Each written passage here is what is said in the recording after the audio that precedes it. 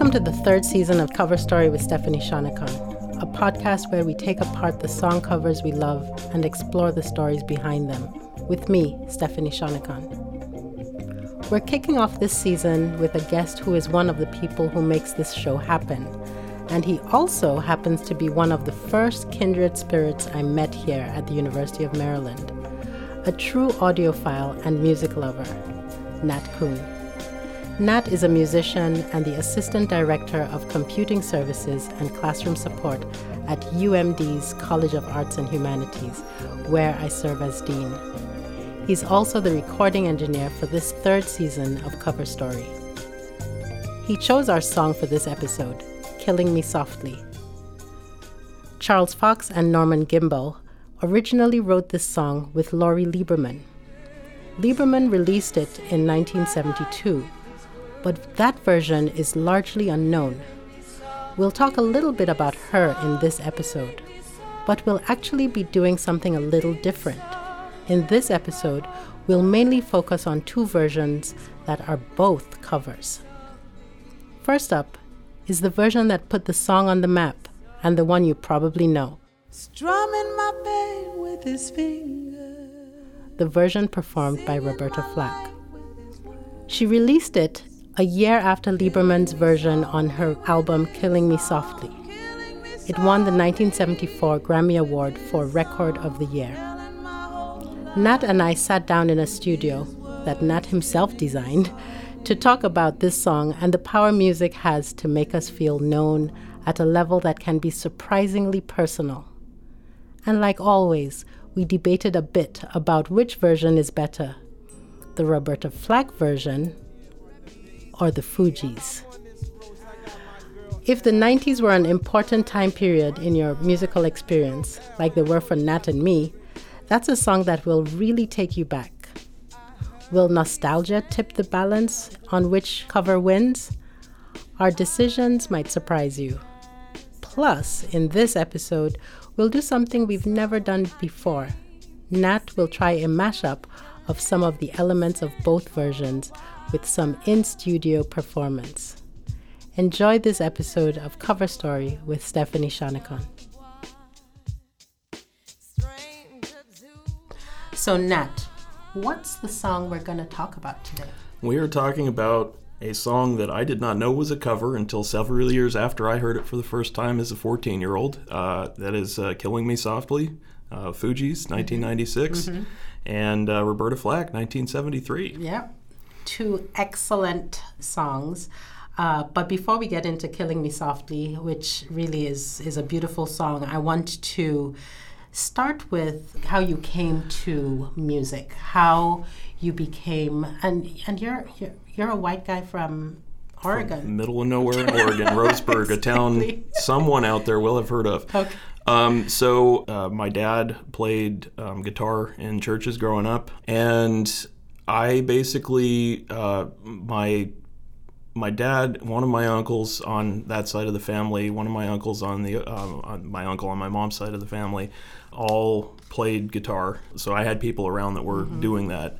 And when the time came, as every good American child plays the recorder in the fourth grade. Oh God, yes. I played the recorder in the fourth grade, and I was inspired enough to want to move into band in the fifth grade. Started on clarinet. After a couple of years, went to bass clarinet. That wasn't big and low enough for me, so then I went to baritone saxophone in the marching band. Oh, now that's low. And I was really sad because, I let society convince me that I needed to take, a computer modeling class in high school. And so I actually wasn't in music class in my senior year. Yeah, when graduation came, I went out with $200 of graduation money, snuck out of the house, went to a pawn shop and bought my first bass guitar, and I snuck it back into the house. I don't know why I was hiding it from my dad, I was going to get in trouble for that. But tell me why the bass guitar? Because it was even bigger and lower than the baritone saxophone. Okay, and there was a history of guitars in the family. Anyway, right? Yeah, it appealed to me. I mean, I think at that point I had been immersed in popular music enough with all of my friends listening to a wide variety of, alternative rock. The 90s were a great time for a variety of music, and that was the sound, for whatever reason, that appealed to me. So clearly alternative rock, that would lend itself well, I think, if we're thinking in stereotypical terms, to a young white guy. I was from just Oregon. 5 hours south of grunge. There you go, exactly. But 90s is also hip-hop, right? Yes, so there's very. a lot of hip-hop going on in the 90s. I think some of the best hip-hop is in the 90s. I think I'd agree. Not that I'm an expert, but that's what I'm partial to. Yeah.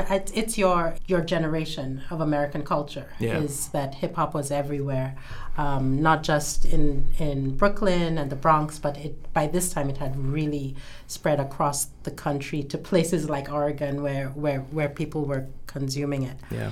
So that gives us a good segue into talking about this song. You mentioned the Fugees version first. Yes, yep. And the fact that they covered Roberta Flack, Yep. 1973. Yeah. However, there's a story here, right? There is. So did Roberta write the song?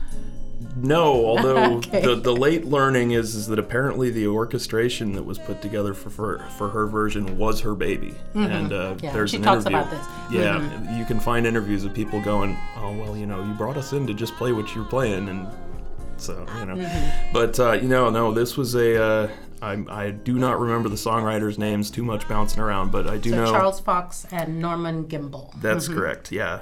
So they wrote the lyrics and did the original composition for Lori Lieberman. I heard he sang a good song. I heard he had a style. And so I came to see him to listen for a while. And so she recorded it in 72. Yeah, and that track was there's nothing wrong with it. It just wasn't inspiring. It didn't chart, yeah. Yeah. And she talks about the fact, and so Lori Lieberman actually was sort of a co-writer, although had not been credited much. She wrote the song because, or at least she wrote notes for the song because she went to a Don McLean concert and was just so moved by him and the music. Yeah.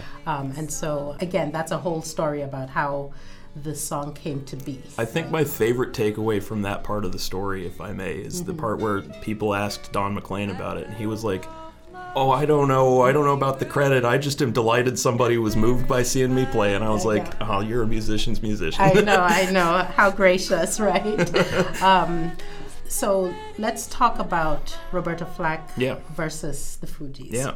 I grew up with the Flack version, but I know where I was almost when the Fugees came out with their album, The Score. Yeah. And this Great song album. was like right in the middle of that album. Yep. And so I came to see him and listen for a while. It features a very, very straightforward, old school hip hop beat to it. The instrumentation, however, is easily the most sparse I've ever heard on any hip hop track. It is mostly just the drum beats for most of the song. And most of the bass work, I think it's a synthesizer, but it's just like eighth notes, eighth and quarter notes. And it's steady all the way through. And it drops out, it is her comes into- voice yeah, singing that carries the verses, and then it's the chorus, she's got the bass as the backup. And so the bass comes into the chorus as a sort of something, another It's like layer. a reinforcement, Yeah, exactly. Yeah. And then it drops back out, and then it comes back for the chorus. Yeah. And this is what makes the Fugees version so different from the Roberta Flack version. Although in reflection, as I listened to the Roberta Flack version with critical ears on, the voice in that track that most directly supports her singing is also the bass. With this song,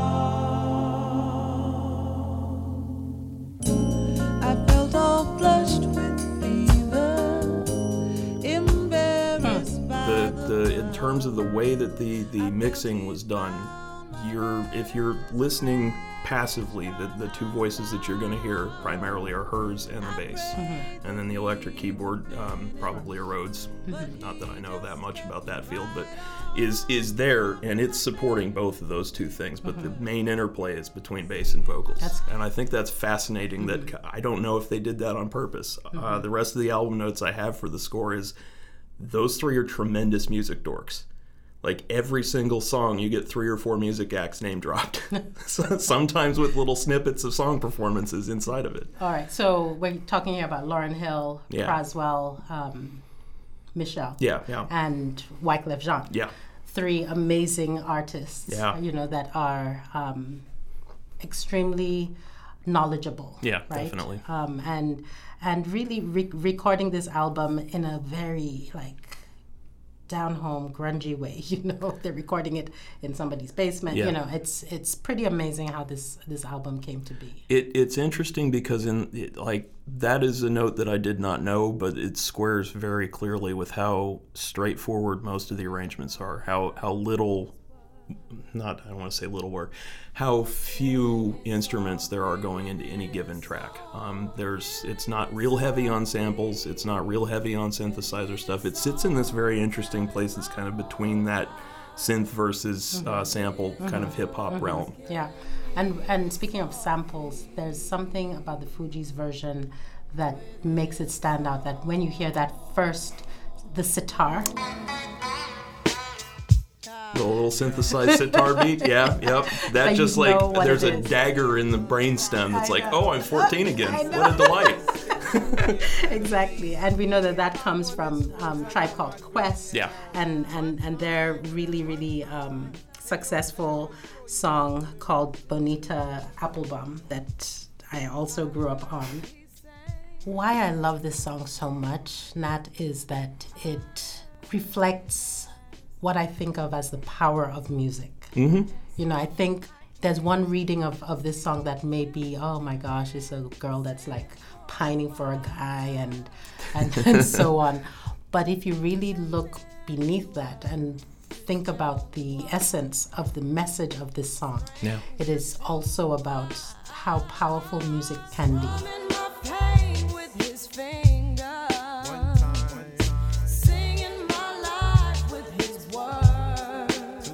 Yeah, the whole story, if you believe the people that tell it, which I do, I don't agree with the songwriters saying no, that's not how it happened, because telling the story from the perspective of somebody who saw a performance and saw somebody through the power of their song reading into their life.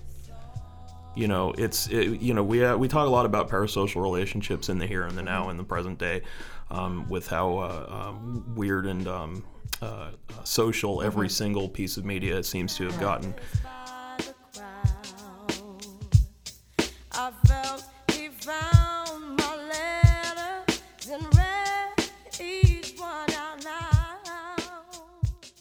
To hear somebody talk about that in the context of the early 70s, I mean, parasocial relationships have existed forever, but there it is in a song, and this is a sensation that's brought out to the rest of the world as being triggered by a dude with a guitar, singing a song.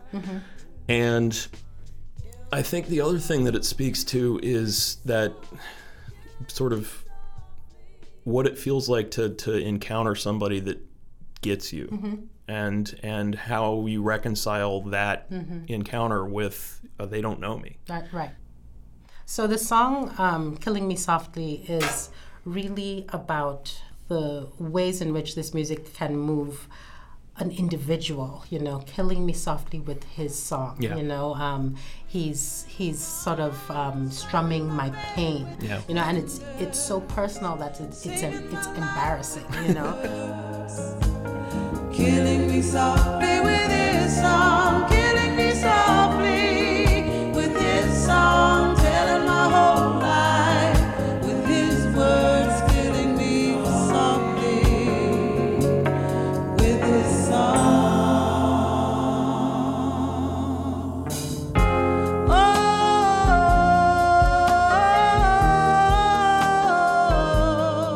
So Roberta sings it intimate, as you said, and probably not the same degree of intimacy for the Fugees. Why is that? What do they do with it that kind of strips away the intimacy and makes it a little bit more, or a little bit less intimate?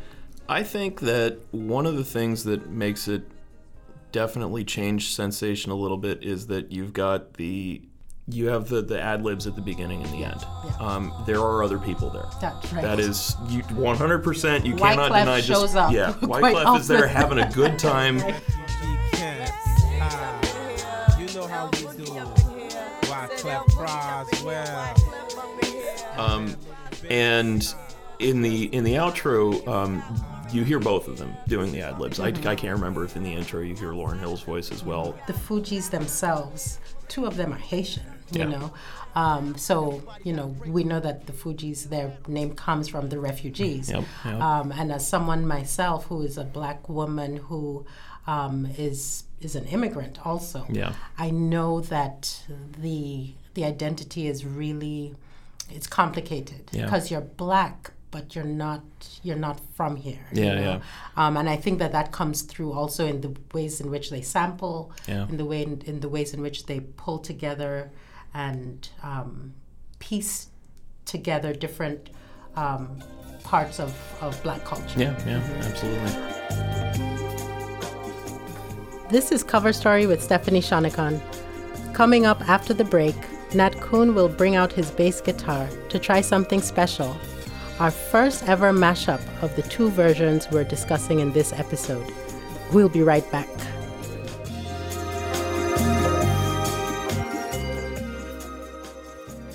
Hi, I'm Aaron Hay. Some of our favorite moments at KBIA come from producing conversations just like these, the ones that make you pause, laugh, and wonder. And this fall, we're releasing brand new episodes of our award-winning podcast, including Cover Story, High Turnout, Wide Margins, and our newest show, Canned Peaches. You can find this Cover Story episode and more online at kbia.org or wherever you get your podcasts.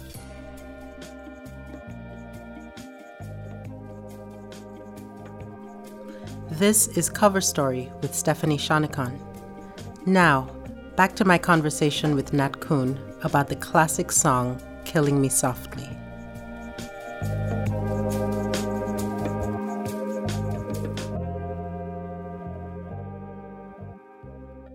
So Nat is a bass player. We've already established that. And I'm going to beg him to do something for us. I think it would be so interesting because I made him bring in his bass guitar. I'd love to hear what it would sound like. We've established that what makes Roberta Flack's version different from Lauryn Hill and the Fugees' version is that the Fugees have this bass guitar steady on the chorus. And so what would happen if we went back to Roberta's version and we added the bass? So we're going to try it. All right, so I'm going to pull up the track. I'll play along with it, and when we get to the chorus, I'll just do kind of what the bass line in the Fugees track sounds like. That would be great.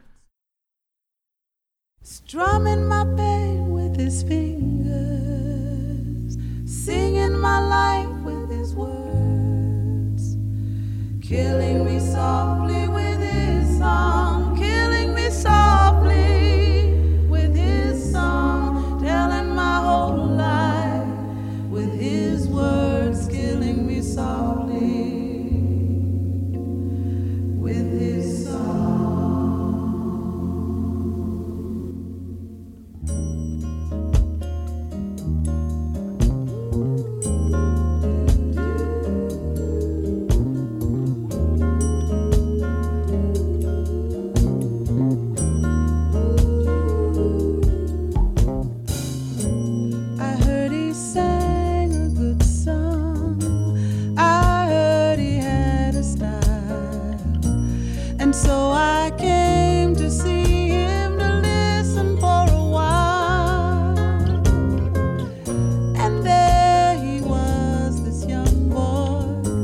A stranger to my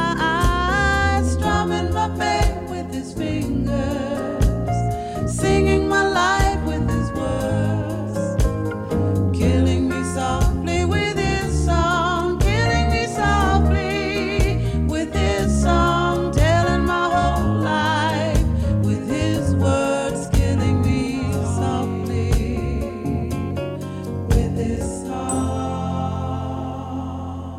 So the chords are the part that I find to be the most interesting about this thing, and it's like, full disclosure is that there are two versions of playing this song in my head right now. One is the very straightforward synth-based song, sounds of the Fugees, and the other is the Roberta Flack version. And the challenge comes in, they're in two different keys. Oh, okay. The Fugees sing it Of down course. a half step. That's right. They're two different speeds. They're very different styles as well. And I think, to me, musically, one of the most interesting things about the original, well, the Roberta Flack version, is it's 1973 and you're hearing bass chords in a number one song. I think number one. Yes, it does go to number one. And it wins the Grammys and all of that. And it is... That is astounding to think about, because bass is traditionally the hardest instrument to record correctly. No one could get microphones that sounded great on a bass until the late 60s. So this whole world of bringing this stuff into the studio was like brand new, like 5 years old at that point.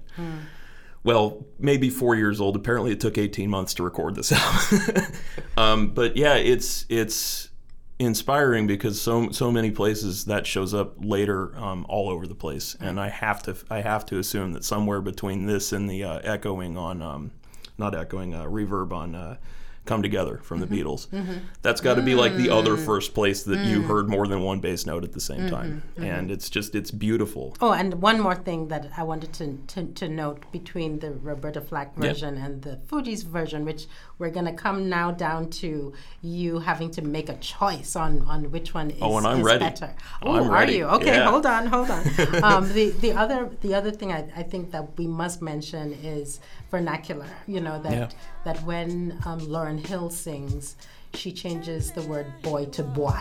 This young boy, stranger to my eyes, strumming my pain. That also speaks to the moment, Yeah. you know, and the fact that Roberta Flack is from the South and the Fugees are from New Jersey, but also Haiti, and so on. Anything else that you can think of that we haven't covered in the differences? I mean, all I can tell you is I am very grateful that both of the versions of these songs exist. Yeah. They're both wonderful in their own way. They are. But as I always do, It's time. it's time. So again, Nat, you know what I do. I ask you to give a portion of 100 to one version, and then the rest goes to the other version. So I am very curious to hear what you have to say about this. I mean, I'll tell you right now, the winner for me is the Roberta Flack version. Killing me softly with his song, killing me softly. Well, And there's a degree of recency bias here because it's new and exciting to me. So I'm going to try and keep my score fair. Now, if I was based solely off of the impetus of the impulse of nostalgia, I would say the Fugees. I think that because that's the one you first. I was 14, and it will always and forever take me to that place. I think that from my perspective as an adult who's kind of into production and songwriting, and well, maybe not songwriting, but arrangement and performance and the like. We're gonna have to talk about songwriting later on. I think that Roberta Flack's performance is more of Lauryn Hill's version than in other covers, and I think that without that interpretation, I don't know if it would have come up.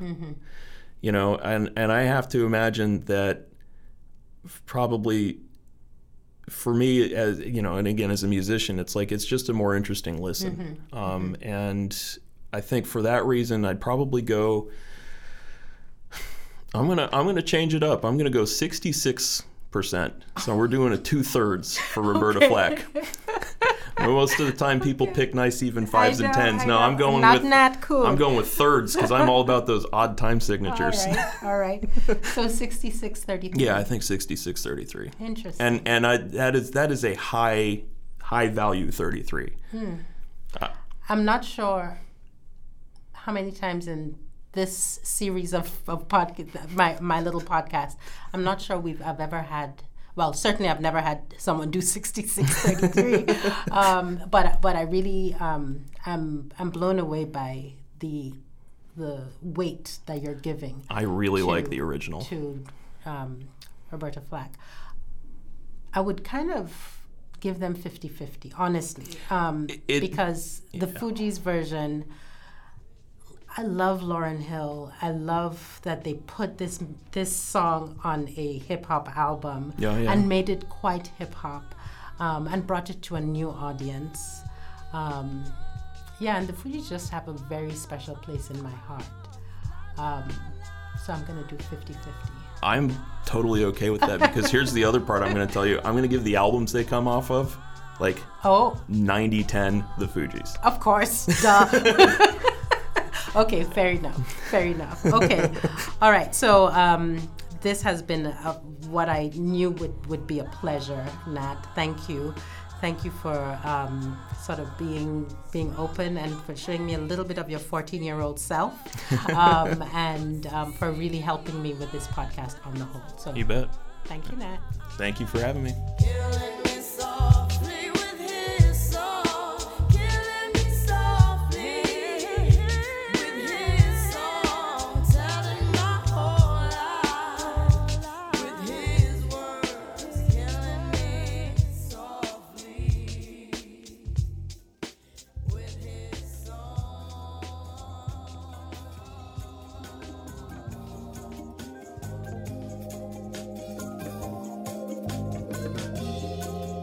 You've been listening to Cover Story with Stephanie Shonekan. We're talking about the songs we all love, the stories behind them, and how they live on through covers. I'm Stephanie Shonekan. On the next episode, I'll be talking with Heather Gray. We're going to look at a deeply emotional song that takes many to a place of remembrance. Wind Beneath My Wings. It's a song that connects anyone experiencing grief, whether collective or individual. And artists like Bette Midler and Gerald and Eddie Levert capture that emotion distinctly in their respective versions of the song. That's next time on Cover Story with Stephanie Shonekan. Cover Story with Stephanie Shonekan is produced by Caitlin McElwain, Janet Saidi, Ryan Famuliner, and Aaron Hay, with me, Stephanie Shonekan. Special thanks to Nat Kuhn, recording engineer at the University of Maryland. This podcast is a collaboration between KBIA News and Vox Magazine. You can find more about this podcast on Twitter at KBIA and at Vox Mag. And check out more about the podcast in the current issue of Vox Magazine at voxmagazine.com. See you next time.